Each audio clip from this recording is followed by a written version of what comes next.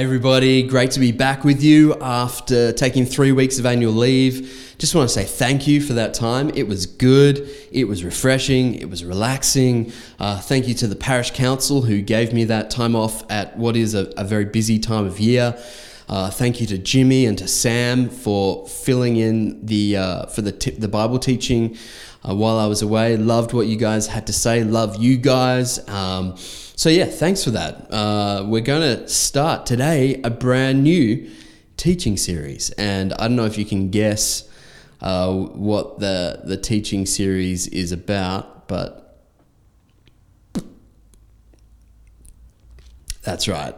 It's a Christmas teaching series. It is Advent. In case you didn't realize, today is Advent Sunday.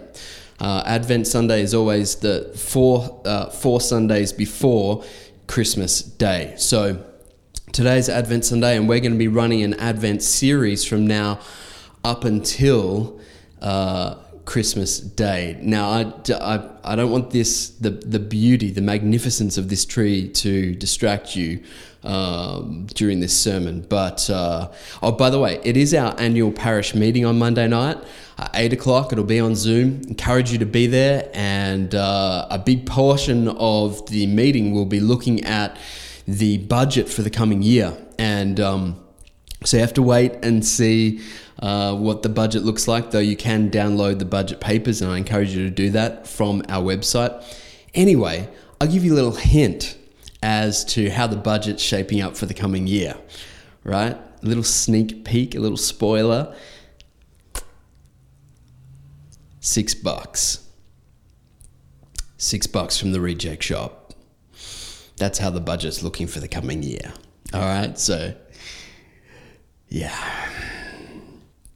that's kind of a joke, actually. Look, the budget's looking good. You guys have been giving well, so thank you for doing that, for continuing to give even with weird church as it has been. Advent is what we're going to be looking at in the coming weeks. So I'm going to just outline for you where I think we're headed, God willing, from now until Christmas. So today, a little introduction to Advent, to the now and not yetness of Advent. And then next Sunday, we'll be looking at a kind of key attribute of Christmas as far as Christians are concerned. And that is that of hope. And then we're going to move on the following week into peace, and then joy, and finishing up on Christmas Day looking at love. And all of these are kind of key attributes or attitudes that Christians ought to have when it comes to Christmas. So we're going to be diving into that. Our own little Christmas tradition here at Red Door is that we take the final Sunday after Christmas off, give everyone a break, and so we'll be coming back for our first Sunday after Christmas on January 3rd. So that gives you 9 days break between services rather than 7. You're welcome.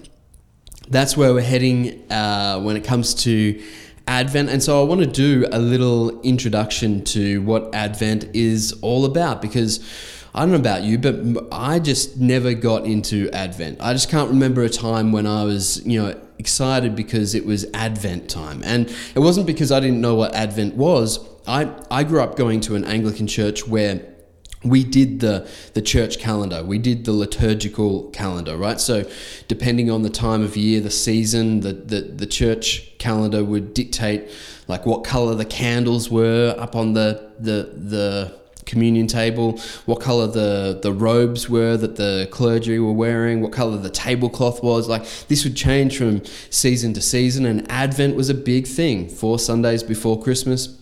But I think the real reason I never got into it was because if you're a kid, Advent is really about one thing, and that is chocolate, okay? Or at least some form of sweet. And the Advent calendar is the kind of the centerpiece of the Advent season. And so when I was a kid, I never enjoyed lollies, never got into chocolates. The last time I ate Mars bar was 1994, and I earned a name for myself. I remember in grade 2, I earned a name for myself because I went to a kid's birthday party, and as they were dishing out the cake, I said, could I please have an apple? Right, so that was just my neuroses, and I think it meant that I never got into Advent. But what I've learned more recently is that Advent isn't about chocolate. It's like Easter all over again. It's not actually about chocolate, and I know this is going to come to a shock to some of you, and I know it's going to bitterly disappoint people like Ali Veal, whose fundamental purpose in life is getting more chocolate. But Advent, in fact, is not about that. Advent, it turns out, is all about Jesus, and specifically it's about Jesus' first and second comings. So the word Advent, we get it from the Latin word adventus, and that comes from the Greek word, translated from the Greek word parousia. Now, that Greek word parousia is actually in the Bible, and it means coming. And Christians refer to it, the parousia, as Jesus' first coming at Christmas time, and his second coming whenever he comes back again to make all things new and all things right. And so Advent was about celebrating the comings of Jesus. His first coming in a stable in Bethlehem, his second coming to make all things new. And so that's what Advent is all about.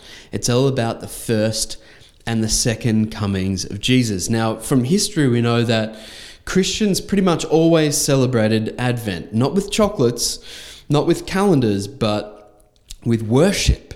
They celebrated the first and the second coming of Jesus from the beginning, really from the first days of the church. But we can track through church history where Advent became really important. So in 380, the year 380, so the 4th century AD, there was this council, the Council of Zaragoza in Spain. And the reason they held that council was because there was this growing popularity for this teaching that was a Gnostic form of Christianity. And the Gnostic form of Christianity really imported all of these Greek philosophical ideas into the gospel, and they made the gospel kind of this thing that prized the spiritual, the immaterial, and condemned the physical, the corporeal, the body, the earth, creation. And so obviously that teaching is massively at odds with Jewish understanding of God and creation, as well as the Christian understanding. And so this council at Zaragoza was put together to kind of do battle against this Gnostic teaching, this heresy. And so for them, you can see why it was really important that they emphasized the first and second comings of Jesus, the Advent, the parousia, because in looking at the first and second comings of Jesus, they could affirm the goodness of creation, the goodness of the body. Jesus came incarnate into a body, and he is coming again in a body, and he is going to remake the world in the flesh. And so this became a really useful weapon for them as they tried to work against this heresy of Gnosticism. So that's the Council of Zaragoza, 380. Then the church calendar starts to adopt this idea of Advent much more in the 8th and 9th century. So you have established church liturgical traditions at this point, and in the 8th and 9th century, Advent became a really important thing. The 4th Sunday before Christmas, and Advent running through to Christmas Eve itself. That was around the 8th and the 9th century. It's then you have carols being written about Advent. You've got like the carol O Come Emmanuel. That was written in like 1200 years ago, as this idea of Advent was becoming more and more important for the people of the church. And so what I think Advent does for us today, irrespective of whether you come from a liturgical tradition like our Anglican tradition or a non-liturgical, the Advent, I think the real purpose of Advent for us, the real practical benefit for us, is that it taps into something very deep within us. I think it taps into this longing that we all have, this longing for what is to come. This sense we have that things as they are aren't as they should be. And that's where this idea of the now and the not yet comes into play. And this is where it links in with the Advent emphasis on the first coming and the second coming of Jesus. Because here's how it works. We celebrate, we delight in the fact that Jesus came in the flesh at Christmas. That's a beautiful thing to celebrate, that God gave his son, his only begotten son, right? That he gave him not only on the cross, but in the flesh in the first place. That God himself would condescend in that way, that he would humble himself in that way, as Philippians chapter 2 says, to take on flesh, to become a person. And that is to be celebrated. But we also have this sense that even though we enjoy this abundant life in Jesus and here and now, we have this sense that things are lacking. We long for that which is yet to come. Though we delight in the first parousia, we delight in the first adventus, right? We delight in the first coming. We know that nothing's going to be complete until the second coming. So we live in this now and not yet tension. We're always looking for that day when Jesus will come back to us. Only then will we be able to be complete in any sense. I made the mistake yesterday of, you can judge for yourself whether it's a mistake or not, but I was thinking about this and thinking about what are the kinds of things, experiences that elicit this sense of longing in us. And I went to YouTube, which is really the answer to most of life's quandaries. And the reason I went to YouTube was because I've got this problem that you might be familiar with about me, which is this deficiency, this disability, this inability to cry. And this is very evident during periods of time or events or situations where it's really appropriate that I should be crying. In fact, it's kind of inappropriate that I'm not, and I just can't. It just doesn't happen. And I've got this theory that God gives you a certain number of tears to shed in your life, and I just used all mine up as a kid, right? I was a big crier as a kid, particularly in my primary school years, and I think I just cried out all my tears. There's not much left. One thing that elicits tears from me, without fail, is this thing I did yesterday, where I go onto YouTube and I search for where people have taken video of military servicemen and women returning home and surprising their families. And so this is big in the United States, where you got a lot of people serving over, particularly in the Middle East, coming home, coming into the school assembly or whatever. And, actually, I'm going to see if I can get a clip to show you right now, okay? And you can just see if you can not cry looking at this. All right, here we go.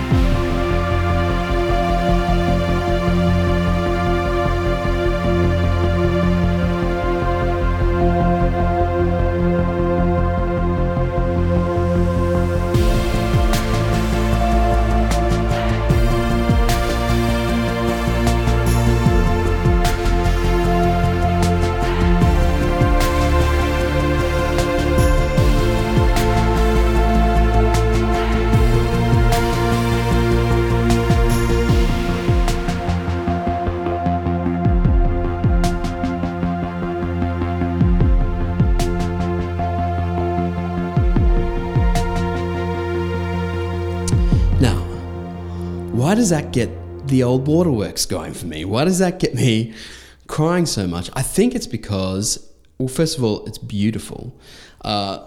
Second of all, I think it's because it taps into this sense that we are all longing for, awaiting the day when Jesus will come back to us. That life will not be complete until that day comes. And in the meantime, we live in this tension. It's a constant tension between loving the life that we've been given and delighting in the relationship we have with God as his children, and also longing for that which is yet to come. C.S. Lewis tapped into this idea in his awesome book, Mere Christianity. He said, "If I find in myself desires which nothing in this world can satisfy, the only logical explanation is that I was made for another world." And this is, I think that's what he's tapping into, this idea that until we are made new, until we are given bodies that can never decay, until we are ultimately restored in the creation that God intended from the beginning, until that such time as God consumes and consummates his plan for all eternity, until we are part of that, wrapped up in perfection, the perfection that he intended from the beginning, until that day we will yearn, we will long, we will live in a tension and experience life as, in some sense, ambiguous. Give you a couple of passages that I think speak to this truth, and I think the best one is in Romans 8. Most of the best stuff in the Bible is in Romans 8, but Romans 8 verses 16 to 23. Just see if you can catch the now and not yetness of this passage. It says, "The Spirit himself testifies together with our spirit that we are God's children.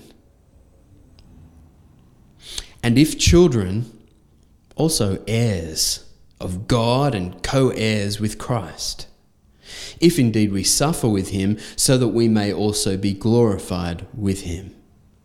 For I consider that the sufferings of this present time are not worth comparing with the glory that is going to be revealed to us. For the creation eagerly waits with anticipation for God's sons to be revealed.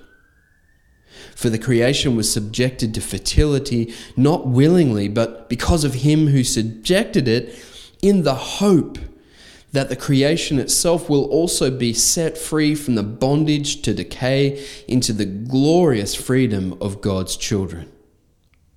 For we know that the whole creation has been groaning together with labor pains until now. Not only that, but we ourselves who have the Spirit as the first fruits, we also groan within ourselves, eagerly waiting for adoption, the redemption of our bodies. Do you see that? There's this, yes, we are God's children now. We have been redeemed. We have been saved. Hallelujah. Praise God. It's like that's the first advent at play. But also we groan along with all of creation for the revelation of Jesus himself, right? For the consummation and restoration of all things. We groan inwardly until that day comes, the second advent. And so we live in this now and not yet reality where things cannot be satisfied. The reason that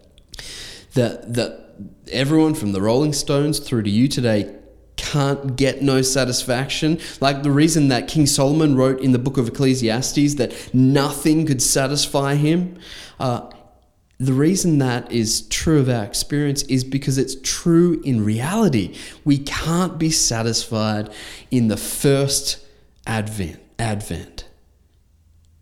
Those desires can't be met fully until the second Advent. And that's what Advent is all about. It's about priming us. It's about preparing us to be ready, not only to celebrate the first coming, but to look for the second one. There's another passage where I think this comes fairly clearly through, and that's from 1 John chapter 3, verse 1 to 2. He says, "See what great love the Father has given us, that we should be called God's children, and we are. The reason the world does not know us is that it didn't know him. Dear friends, we are God's children now, and what we will be has not yet been revealed." It's now, and it's not yet.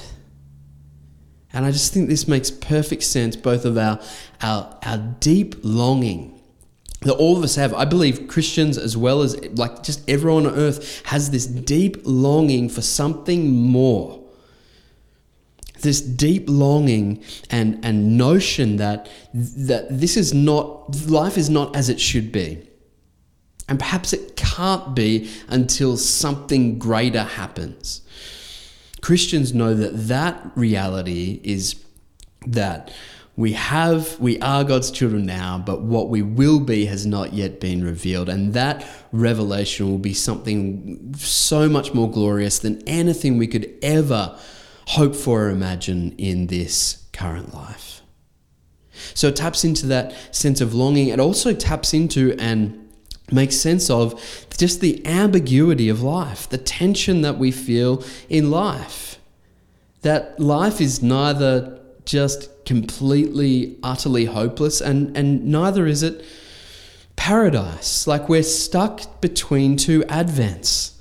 We live in the now and not yet. It makes sense of the tension of this life. And I think churches and Christian traditions have fallen between these two things over and again. They've gone to either extreme and not lived in the ambiguity in the middle, right? They've either seen life as this kind of prison from which they hope to escape one day into a paradise that will kind of make it all worth it, or they've seen this life as sort of promising to deliver on every one of our hopes and dreams, and just, like happy, clappy, beer and Skittles kind of living, which it never delivers on. And you see this play out in different church traditions, and I hope that we don't fall into either one of these, but it's a constant battle not to. Like you have some church traditions where everything is just so morose. It's a great word. Morose. Everything is monochrome. Everything is just blanketed in shadow. It's always grey skies, right? And this life is just something that you need to get to or get through so that you can get to heaven, where everything's going to be so much better. And this is reflected in the kinds of songs we sing, all right? So you have people at these churches are always singing hymns that sound something like, "Oh God, this life is moderately enjoyable. We praise you for that."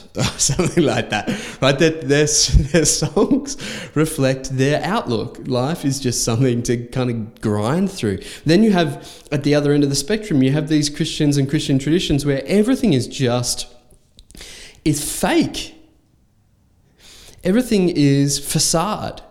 Everything is if to be a Christian is to be happy all the time. And so you've got to just plaster on this smile, and every time you walk into church, you better be feeling really good about life. And life is just one amazing experience followed after another. And even if life kind of tricks you for a moment and you end up going through a divorce, or your best friend dies of cancer, then even then life is good, right? Because we're more than conquerors. And the songs they sing are like, "I've got that joy, joy, joy, joy down in my heart." Where? Down in my heart. Where? Down in my, right? And so even if you're not feeling it, you've got to convince people, and maybe God himself, that really deep down you're very, very happy.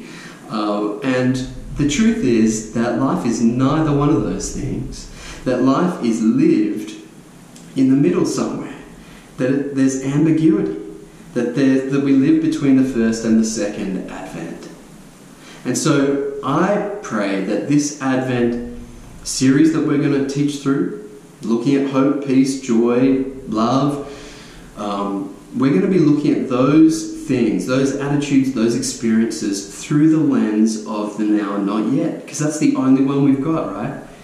We're going to see reasons why we should have hope, peace, joy, and love. We're also going to look at the reasons why we don't always experience those things, and we don't experience them in their fullness at all. But also why we have hope that one day those things will be made new, will be made whole. We're going to look at ways that we can actually cultivate those attitudes, those attributes of Christmas as we approach Christmas Day. And hopefully, God willing, we will be all the time preparing ourselves to really celebrate the first Advent, Christmas morning, and the second Advent, which is to come. All right. That's all I got. I really encourage you to keep tuning in Sunday to Sunday as we follow along in this series. As it is, I would love to pray for us, words of blessing over us as we go today. So, friends, the peace of God, which passes all understanding, even in the midst of ambiguity, the peace of God, which passes all understanding, keep your hearts and minds in the knowledge and love of God and of His Son, Jesus Christ our Lord. And the blessing of God Almighty, the Father and the Son and the Holy Spirit be among us and remain with us always. Amen. Love you guys.